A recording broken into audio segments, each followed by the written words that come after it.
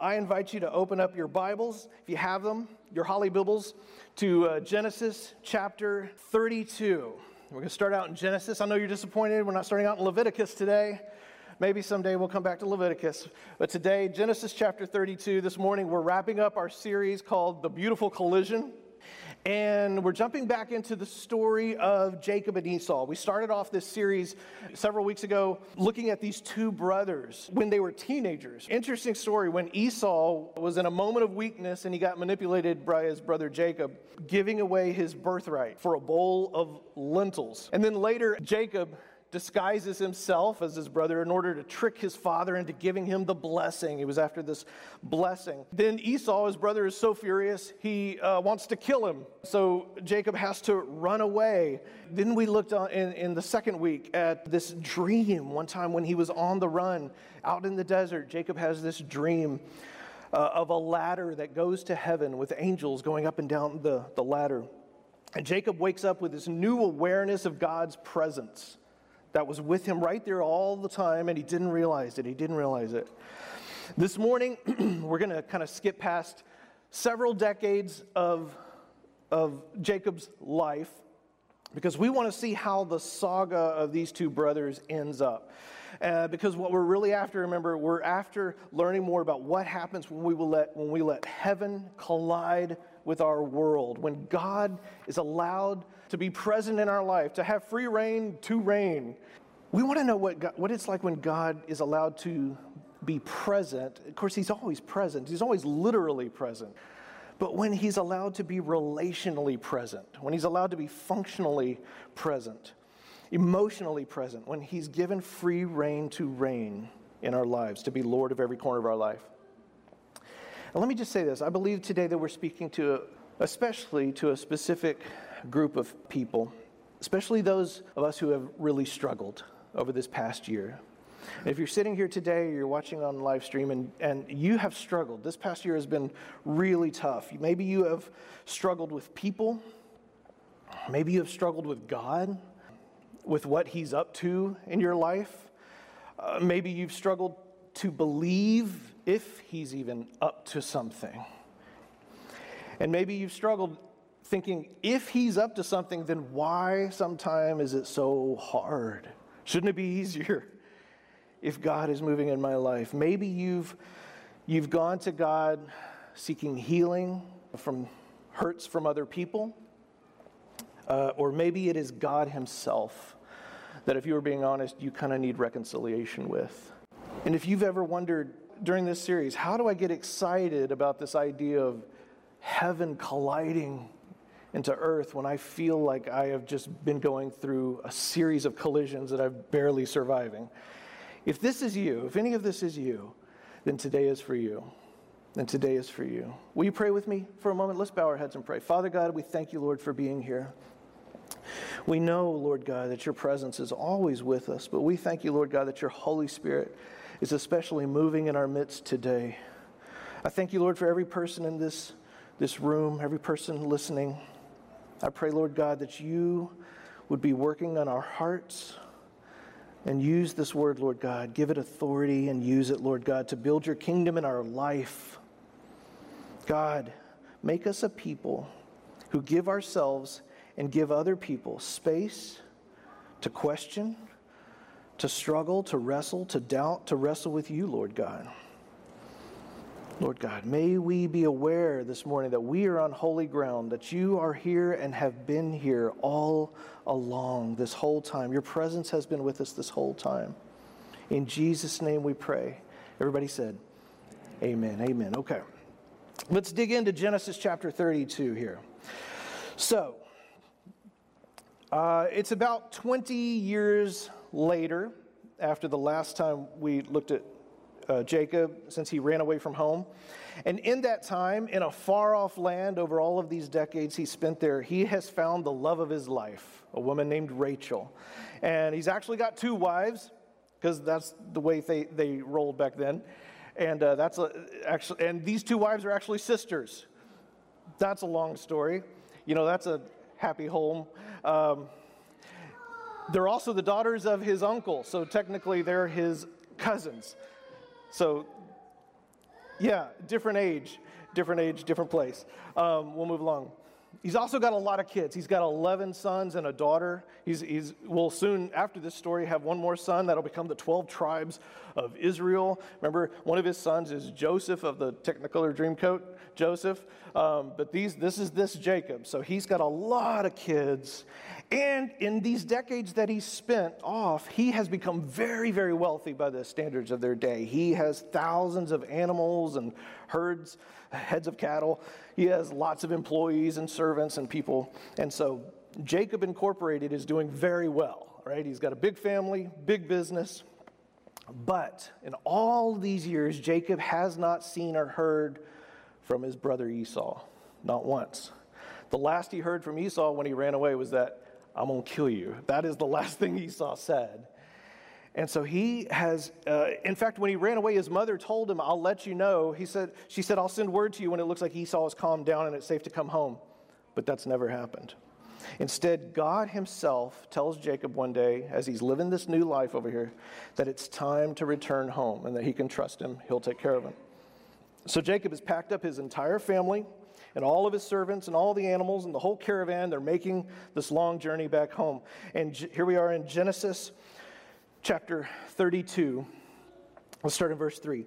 Jacob sent messengers ahead of him to his brother Esau in the land of Seir in the country of Edom. And he instructed them, "This is what you're to say to my lord Esau. Your servant Jacob says," did you catch that? Right? He calls Esau my lord. He refers to himself as your servant, and that's going to be consistent through the rest of these chapters here. Jacob always refers to Esau as my lord. He refers to himself as your servant. So you see the lesson. He's kind of learned a little bit of a lesson here.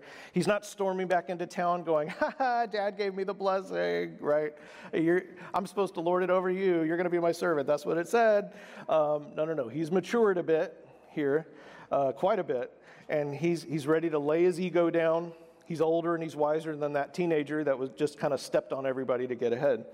So Jacob sends the messengers out there kind of to gauge Esau's mood a little bit. "Hey, bro, how's it going? Hope you're still not mad," right? This is Jacob.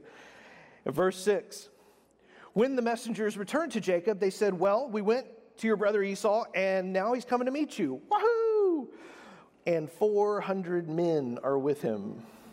Say, what now? Right? Jacob's like, "Oh, no, it's 400 men. That is a small army. This is not good.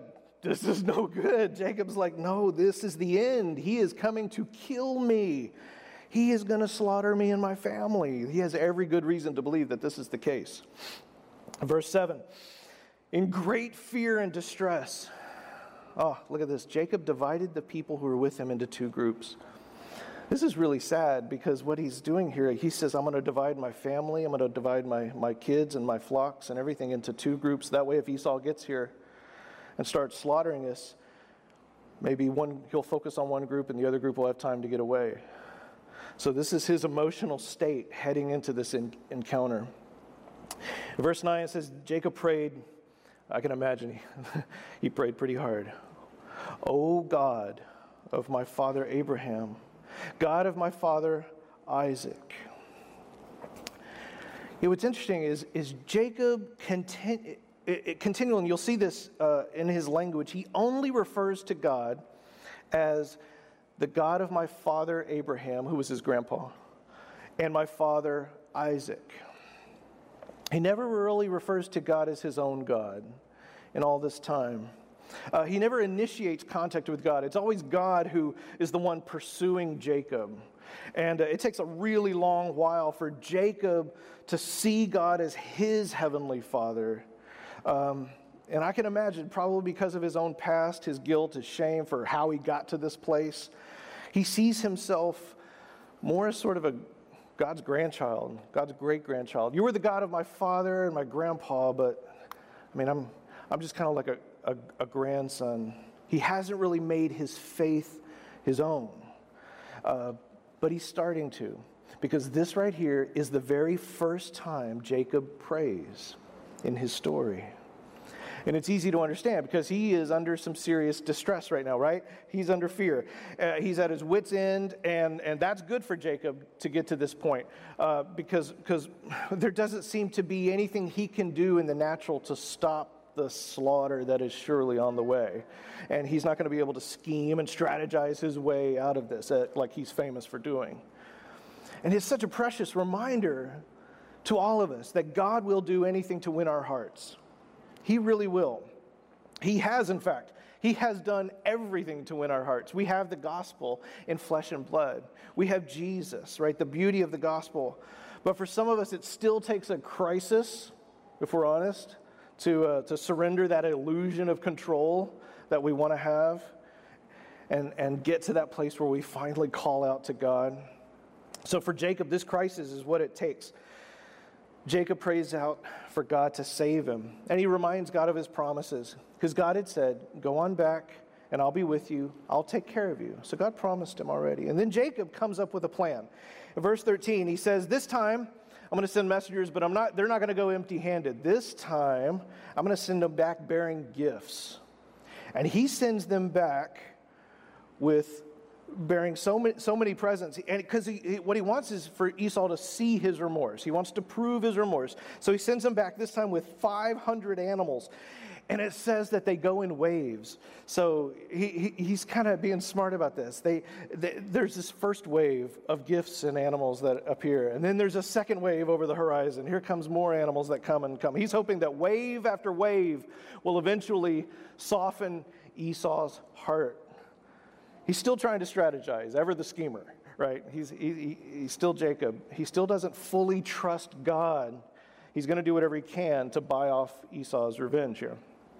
In verse 20, he states exactly what his plan is. He says, I will pacify him with these gifts. I will pacify him with these gifts. That's my plan.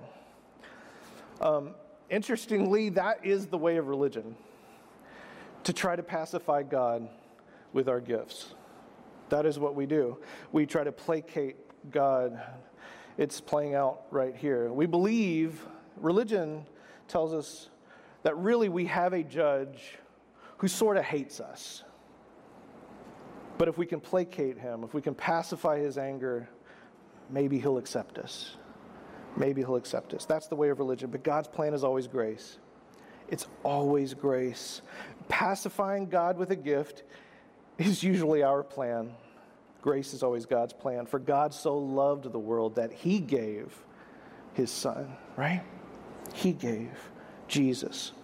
So God's temperament towards us is always grace. It's always love. Well, then something happens at the end of chapter 32 that is the weirdest, strangest, most oddball thing I've ever read. And I gotta say, I love it. I love it. I love this story. Jacob had sent all these gifts and animals to Esau with his messengers. And that night, Jacob is sort of camping by himself away from his family and the rest of the caravan. So verse 24 says, so Jacob was left alone, and a man wrestled with him until daybreak, like you do. Right? How often does that happen, right? You're camping, someone comes into the camp, they want to wrestle all night. That's the thing. This is a famous picture, Gustave Doré's Jacob wrestling with the angel. I don't know why they're always depicted with wings. There's no wings in the scriptures of the angel. It just says it's a man who turns out to be God.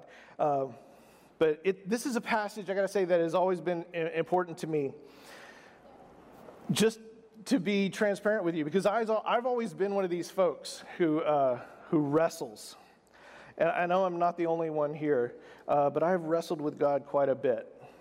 Faith has never come easy for me. I'm not someone who faith comes easy for. It's just something about the way I'm wired, my brain. My brain has to give my heart permission to believe, especially unusual claims. I don't believe them very easily. And so there are people out there who can do that. They seem to have a gift of faith, and there is something in the scriptures called a gift of faith, and I admire that so much. But that just doesn't seem to be part of my DNA. So if you're one of those two, you're in good company. But I've always identified with Jacob, this person who wrestles with God. But it's a strange passage. It's a strange passage in many, many ways. Let's look at verse 25. When the man saw that he could not overpower him, see, that's odd. He touched the socket of Jacob's hip so that his hip was wrenched as he wrestled with the man. And then the man said, "Let me go, for it is daybreak." But Jacob replied, "I will not let you go until you bless me. I will not let you go till you bless me." Jacob figures out pretty soon that this man is more than just a man, and that this is the source of blessing himself in flesh and blood. This is the source of blessing, and he is desperate for help, and he desires blessing more than anything else. Verse 27, the man asked him, "What is your name?" "Jacob," he answered.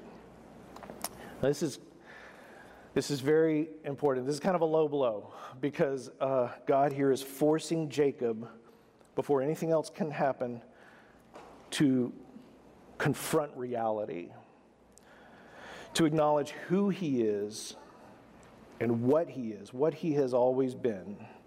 Remember, when Jacob speaks his own name, he is speaking the Hebrew word for trickster.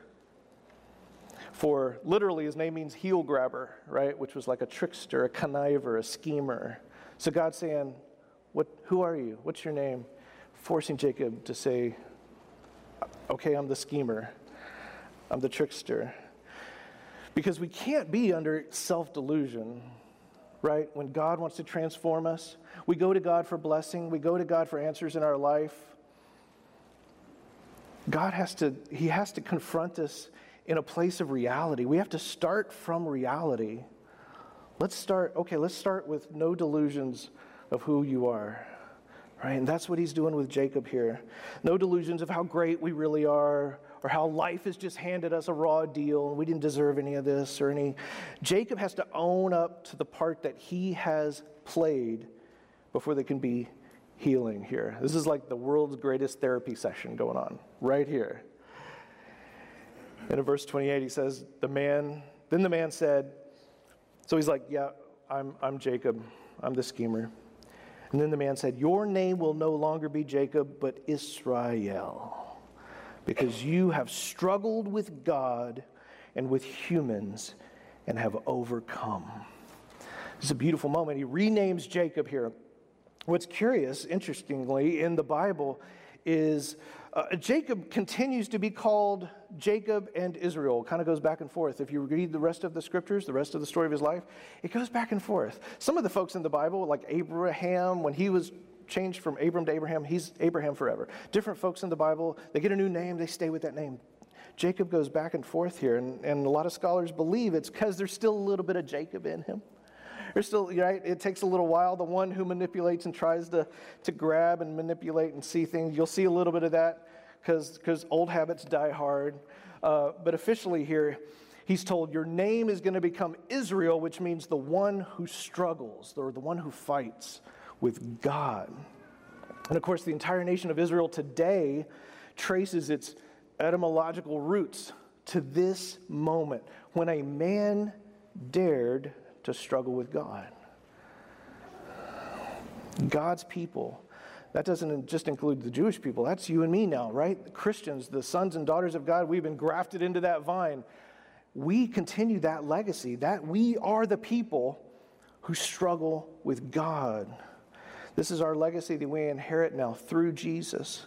To be God's people who are open to this struggle. That struggle, it's not just about being people who fight with God. It's also a symbol of intimacy. An intimacy that we have with our Father God.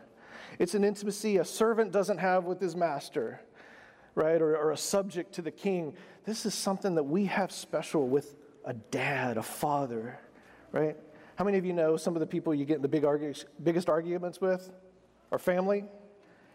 Because you know you're going to be okay at the end of the day, hopefully. And God allows that. He allows that. He doesn't shy away from this. In fact, he names his children this. He says, kids, you're going to be called Israel. El's that another word for God in that Hebrew. Do you know what that means for you and me? That means we do not have to pretend that everything's okay. Whew. Isn't that a relief for some? We don't have to pretend everything's okay. We don't have to pretend we don't have any questions. I don't know what's going on with you today. You might be here today and you're deconstructing, or maybe you're reconstructing, or maybe you're just kind of asking a lot of questions about everything. You might be one of those folks. I'm just telling you, you've come to the right place. You've come to the right place. This is what we do as the people of God. We are Israel, the people who wrestle. Verse 29, Jacob says, well, please tell me your name. But he replied, why do you ask my name? He gets real mysterious for some reason. And then here it is. Here's what Jacob is after. Then he blessed him there. See, now Jacob is receiving God's blessing. This isn't just the dad's blessing that he had to lie and cheat to get before. He's getting God's blessing. He is owned up to who he is. God has said who you are, and he's owned up to who he is. He's tried being someone else. He impersonated Esau to get the blessing. And now he receives God's blessing. And it changes everything for him. And it comes not through manipulation, but just through honest wrestling. Because this is the moment. God says, you've been, who you are. I'm going to be true to myself. That only goes so far. He's tried to be someone else. He's tried to be his brother. Now he's going to be, God says, now you're ready to become who I say you are. Now you're who I say you are. And he's ready for the blessing. In verse 30, so Jacob called the place Peniel, face of God. And it is because I saw God face to face, and yet my life was spared. This is beautiful because Jacob knows that God could have easily won this little wrestling match, right? He could have squished him like a bug. He could be dead. God appeared in the form of a man. He could have won the fight. He could have slaughtered him. But he knows that God has limited his power in order to engage in this encounter with Jacob. He knows he didn't overpower God. But God has allowed this special moment in order to bless Jacob. By the way, if you do the math, Jacob is over 90 years old in this little wrestling match here. So God is not having a hard time pinning down Jacob. We can just be sure of that. This is a picture of God, the good Father, who wrestles with his kids, who lets them pin him down, right? Come at him with all their strength. They're showing off, even their frustrations and their tears, their questions. Because the Father God here knows this is good for Jacob's soul. This is what he needs. And Jacob can hardly believe he's survived this. He can't hardly believe he's lived through the experience. He has experienced God's grace and mercy. Often when we focus on this story, we focus on Jacob's boldness. His boldness that he is willing to wrestle with God. He wants the blessing so bad, right? He's ready to go to the mattresses, right? A little Godfather reference there. And not let go until he gets the blessing, the response he's looking for. But to me, this says so much about God. That God would let this happen, that he limits himself till he can engage people where they're at. He engages us where we're at, and it's such an amazing willingness for God to engage us where we're at. Such a beautiful thing. It's a beautiful expression of God's parental love. He's kind of getting down on his hands and knees. He's willing to play rough and tumble with his kids. When my boys were both little, that was some of our favorite moments, right? Both of them would come at me, we'd get on the bed, and both of them come at me at the same time with the wrestling, and we'd wrestle and get on top. They'd be on top of me, and I'd throw their legs out from under them, and then they'd jump on top of me, and I'd just feel their little fists of fury pounding down and everything. Sometimes, you could tell they were having fun. Sometimes they think they were getting out some frustration on Dad. It was funny because in those moments when, it was kind of we're all done and Dad's on the bottom of the pile and I'm saying, okay, guys, let's call it a night. They didn't want to quite call it a night, and you had to give them a little goose in the ribs, a little tickle there to make them get off. But, of course, what's happening here isn't just fun and games. This isn't playtime. Jacob has some deep-seated issues with his character, with his identity, things that he's experienced, things that have happened to him that he didn't deserve, right? Things, bad things, and things that he has been able to come by that he didn't deserve. Fortunate, unfortunate things that he didn't deserve, and God's letting him work this stuff out. And we're talking about this today because I just want you to know that God has big shoulders, and he's not threatened by you. You know we can't threaten God. You know the truth has nothing to fear from scrutiny, and we cannot threaten God by our frustration. He's not worried. He loves you. He's the good Father. He has big shoulders. You can wrestle with him. I can't tell you how much that I love being part of this church that has questions as part of its DNA. I love being part of this community where folks can come in. People can come here without fear of judgment and find a safe place to ask questions and not just have all the nice, neat answers thrown back at them. Like, oh, don't ask that. Here's an easy answer. This is a place we can come together. We can be told that it's okay to wrestle, to dig and search and contend for our faith. And I treasure that so much. Let's move on. There's so much we could say about this part. But I really want to get to chapter 33 because this is the big showdown, right? Brother versus brother, hermano y hermano right here. So it's morning time. Jacob catches up with his family in chapter 33. Jacob looked up, and there was Esau coming with his 400 men, like Aragon and the riders of Rohan, right? They are coming toward him. Oh, so he divided the children among Leah, Rachel, those his two wives, and the two female servants, and he put the female servants and their children in front, Leah and her children next, and Rachel and Joseph in the rear. Rachel's the love of his life. Joseph is his favorite son. It's not a good recipe for parenting. He's definitely playing favorites here, keeping those two in the rear of the group. And it says he himself went on ahead. Now he's making sure at this point that he is at the front. He's gone to the front of the attack if that's what's going to come. He has accepted this might be a slaughter, but he's willing to die. He's willing to die now. This is self-sacrificial love that is possible when you've had an encounter with God. Now that self-sacrificial love is coming out. It says he himself went on ahead, and it says he bowed down to the ground 7 times as he approached his brother. So you have to picture this. He's approaching Esau, and he bows down low. Then he gets up and he comes a little further, and he bows down low. And he comes up and he comes a little further and he bows down low. He does this 7 times. He's getting nearer and nearer. This is Jacob. He's now deferring in humility. He's ready to die for his family. I can only imagine his mind frame right now. He's probably thinking, maybe if Esau kills me, he'll spare everyone else. Maybe he'll just get it out of his system. This is so Christ-like here. Well, verse 4, it's a beautiful verse to read. But Esau ran to meet Jacob and embraced him. He threw his arms around his neck and kissed him, and they wept. This is the same wording here. It's the same line Jesus gives in Luke chapter 15 when he tells the story of the prodigal son. When the prodigal son returns home, I'll just show it to you here. Jesus says, and he arose and came to his father, but when he was still a great way off, his father saw him and had compassion and ran to his son and fell on his neck and kissed him. The words are almost parallel. Jesus means, when he's telling this parable of the prodigal son, he means for us to see the good news of the gospel played out in history in this beautiful moment between Jacob and Esau.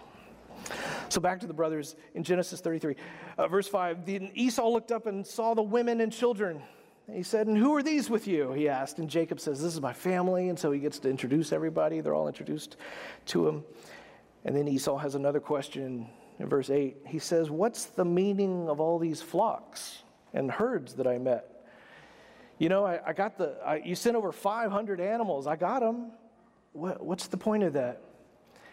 And Jacob just comes clean, He says to find favor in your eyes, my Lord. To find favor in your eyes, my Lord. But Esau said, I already have plenty. And look what he calls him, my brother. Keep what you have for yourself. Esau's like, no more of this, my Lord, I'm your servant here. This is the first time that either of them have referred to the other as brother. It's the first time.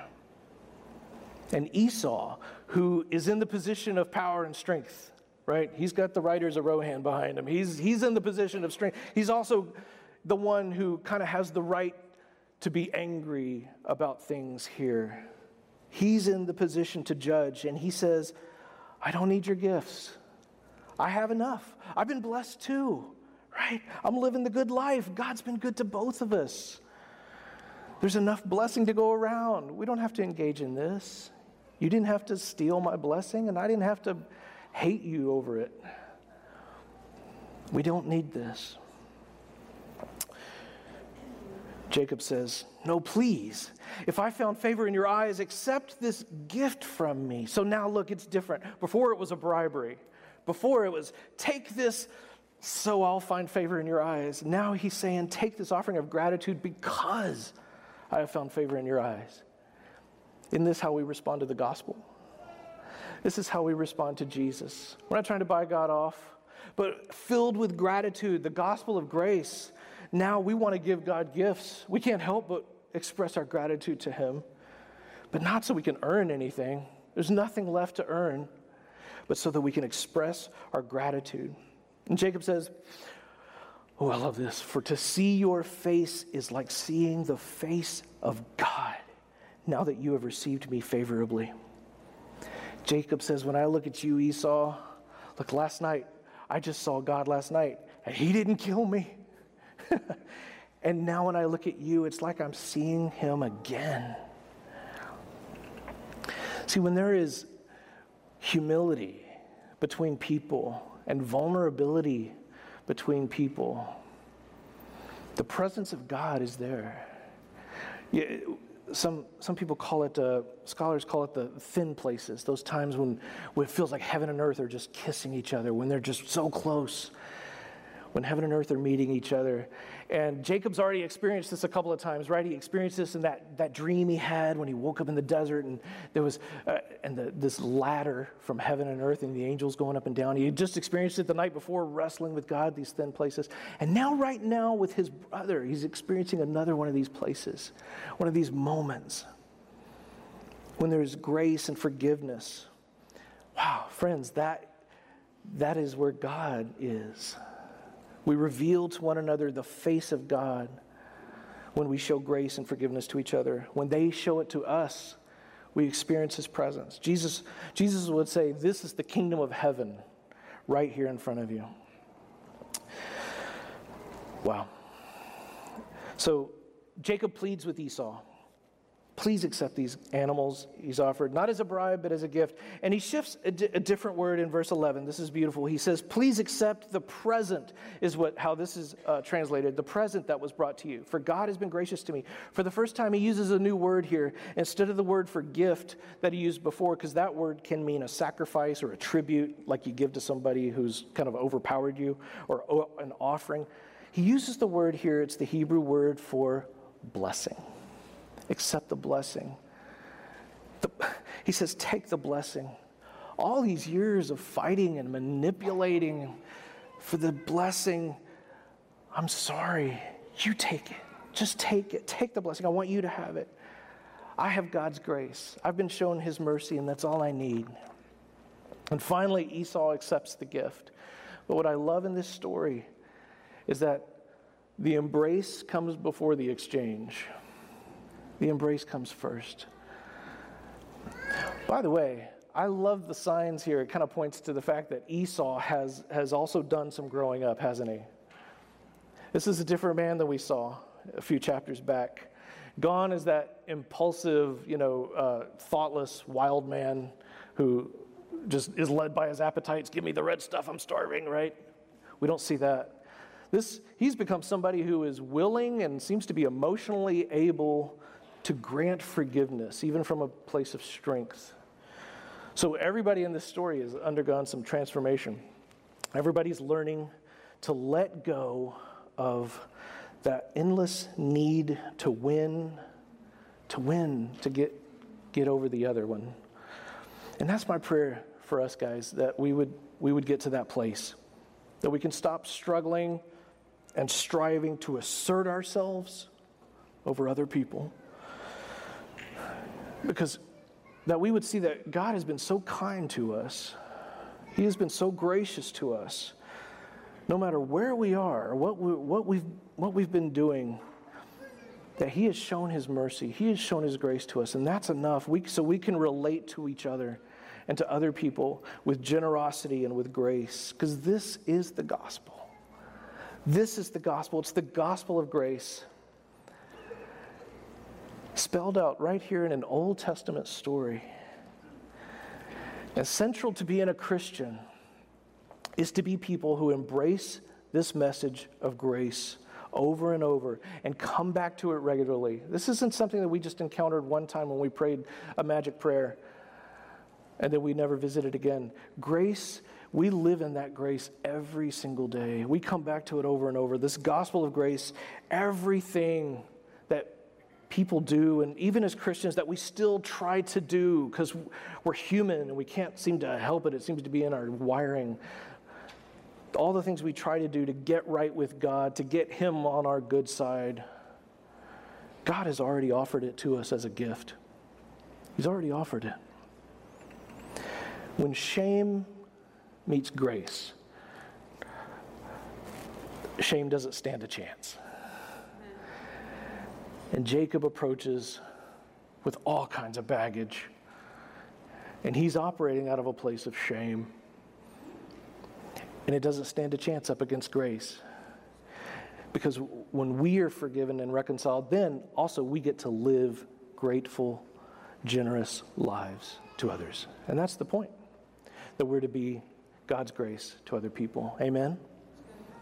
So friends, as we conclude this series today, unpacking all these ways that God wants to be intimately involved in every facet of your life, if we'll just surrender Him, may you find yourself in both the blessing and the brokenness of this story. And may you know that God has always been there, present beside you, even when you didn't even know. He's always been there, ready to bless you with things you did not deserve, ready to heal you from things you did not deserve, ready to embrace you around the neck and shower you with His kisses. Not because of how great you are or who you are or what you are, but because that is just who Jesus is. Can we pray together? Heavenly Father, I thank You so much, Lord God, for showing us the beauty of the gospel in living color right here in this story of Jacob and Esau. I thank You, Lord, that this story reminds us that even if we come from a dysfunctional family, Lord God, and even if we're dealing with people in our life that are self-centered and self-serving, and even if we're the people who are self-centered, self-serving, that You patiently, sometimes even over decades, You will help us become more and more the people You created us to be. People becoming more like Jesus every day. Lord, I thank You how Jesus even models for us someone who had his own time of wrestling with You, Father, in the garden that night before the cross, Lord. And he prayed, Father, not my will, but Yours be done. And then he gave himself over to that bigger plan. I pray that we would learn from Jesus, that we would learn from Jacob, and we would learn from this gospel message that's embedded right here in Scripture, that we would receive Your grace and then offer it freely to other people. Impact us fully with Your Spirit, we pray. I pray we all experience that beautiful collision. In Jesus' name. And everybody said, amen, amen, amen. Our prayer partners are coming down forward now. If you guys would come on. And if there's anything that we can pray with you about going on in your life, we would love to pray with you. It's not the same when we pray. We want to stand with you. If you're contending, you're struggling, whatever that is, we want to contend in the faith with you. And come on up and let these guys pray with you. You can also send us your prayer request online.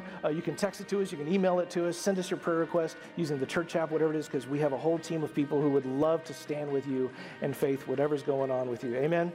So, folks, my friends, may the Lord bless you and keep you. May he make his face to shine upon you and be gracious to you. May he lift his countenance and pour out his mercy and his favor in your life this week, in this day that we're living in. Grace and peace be with you. Amen. Bye-bye.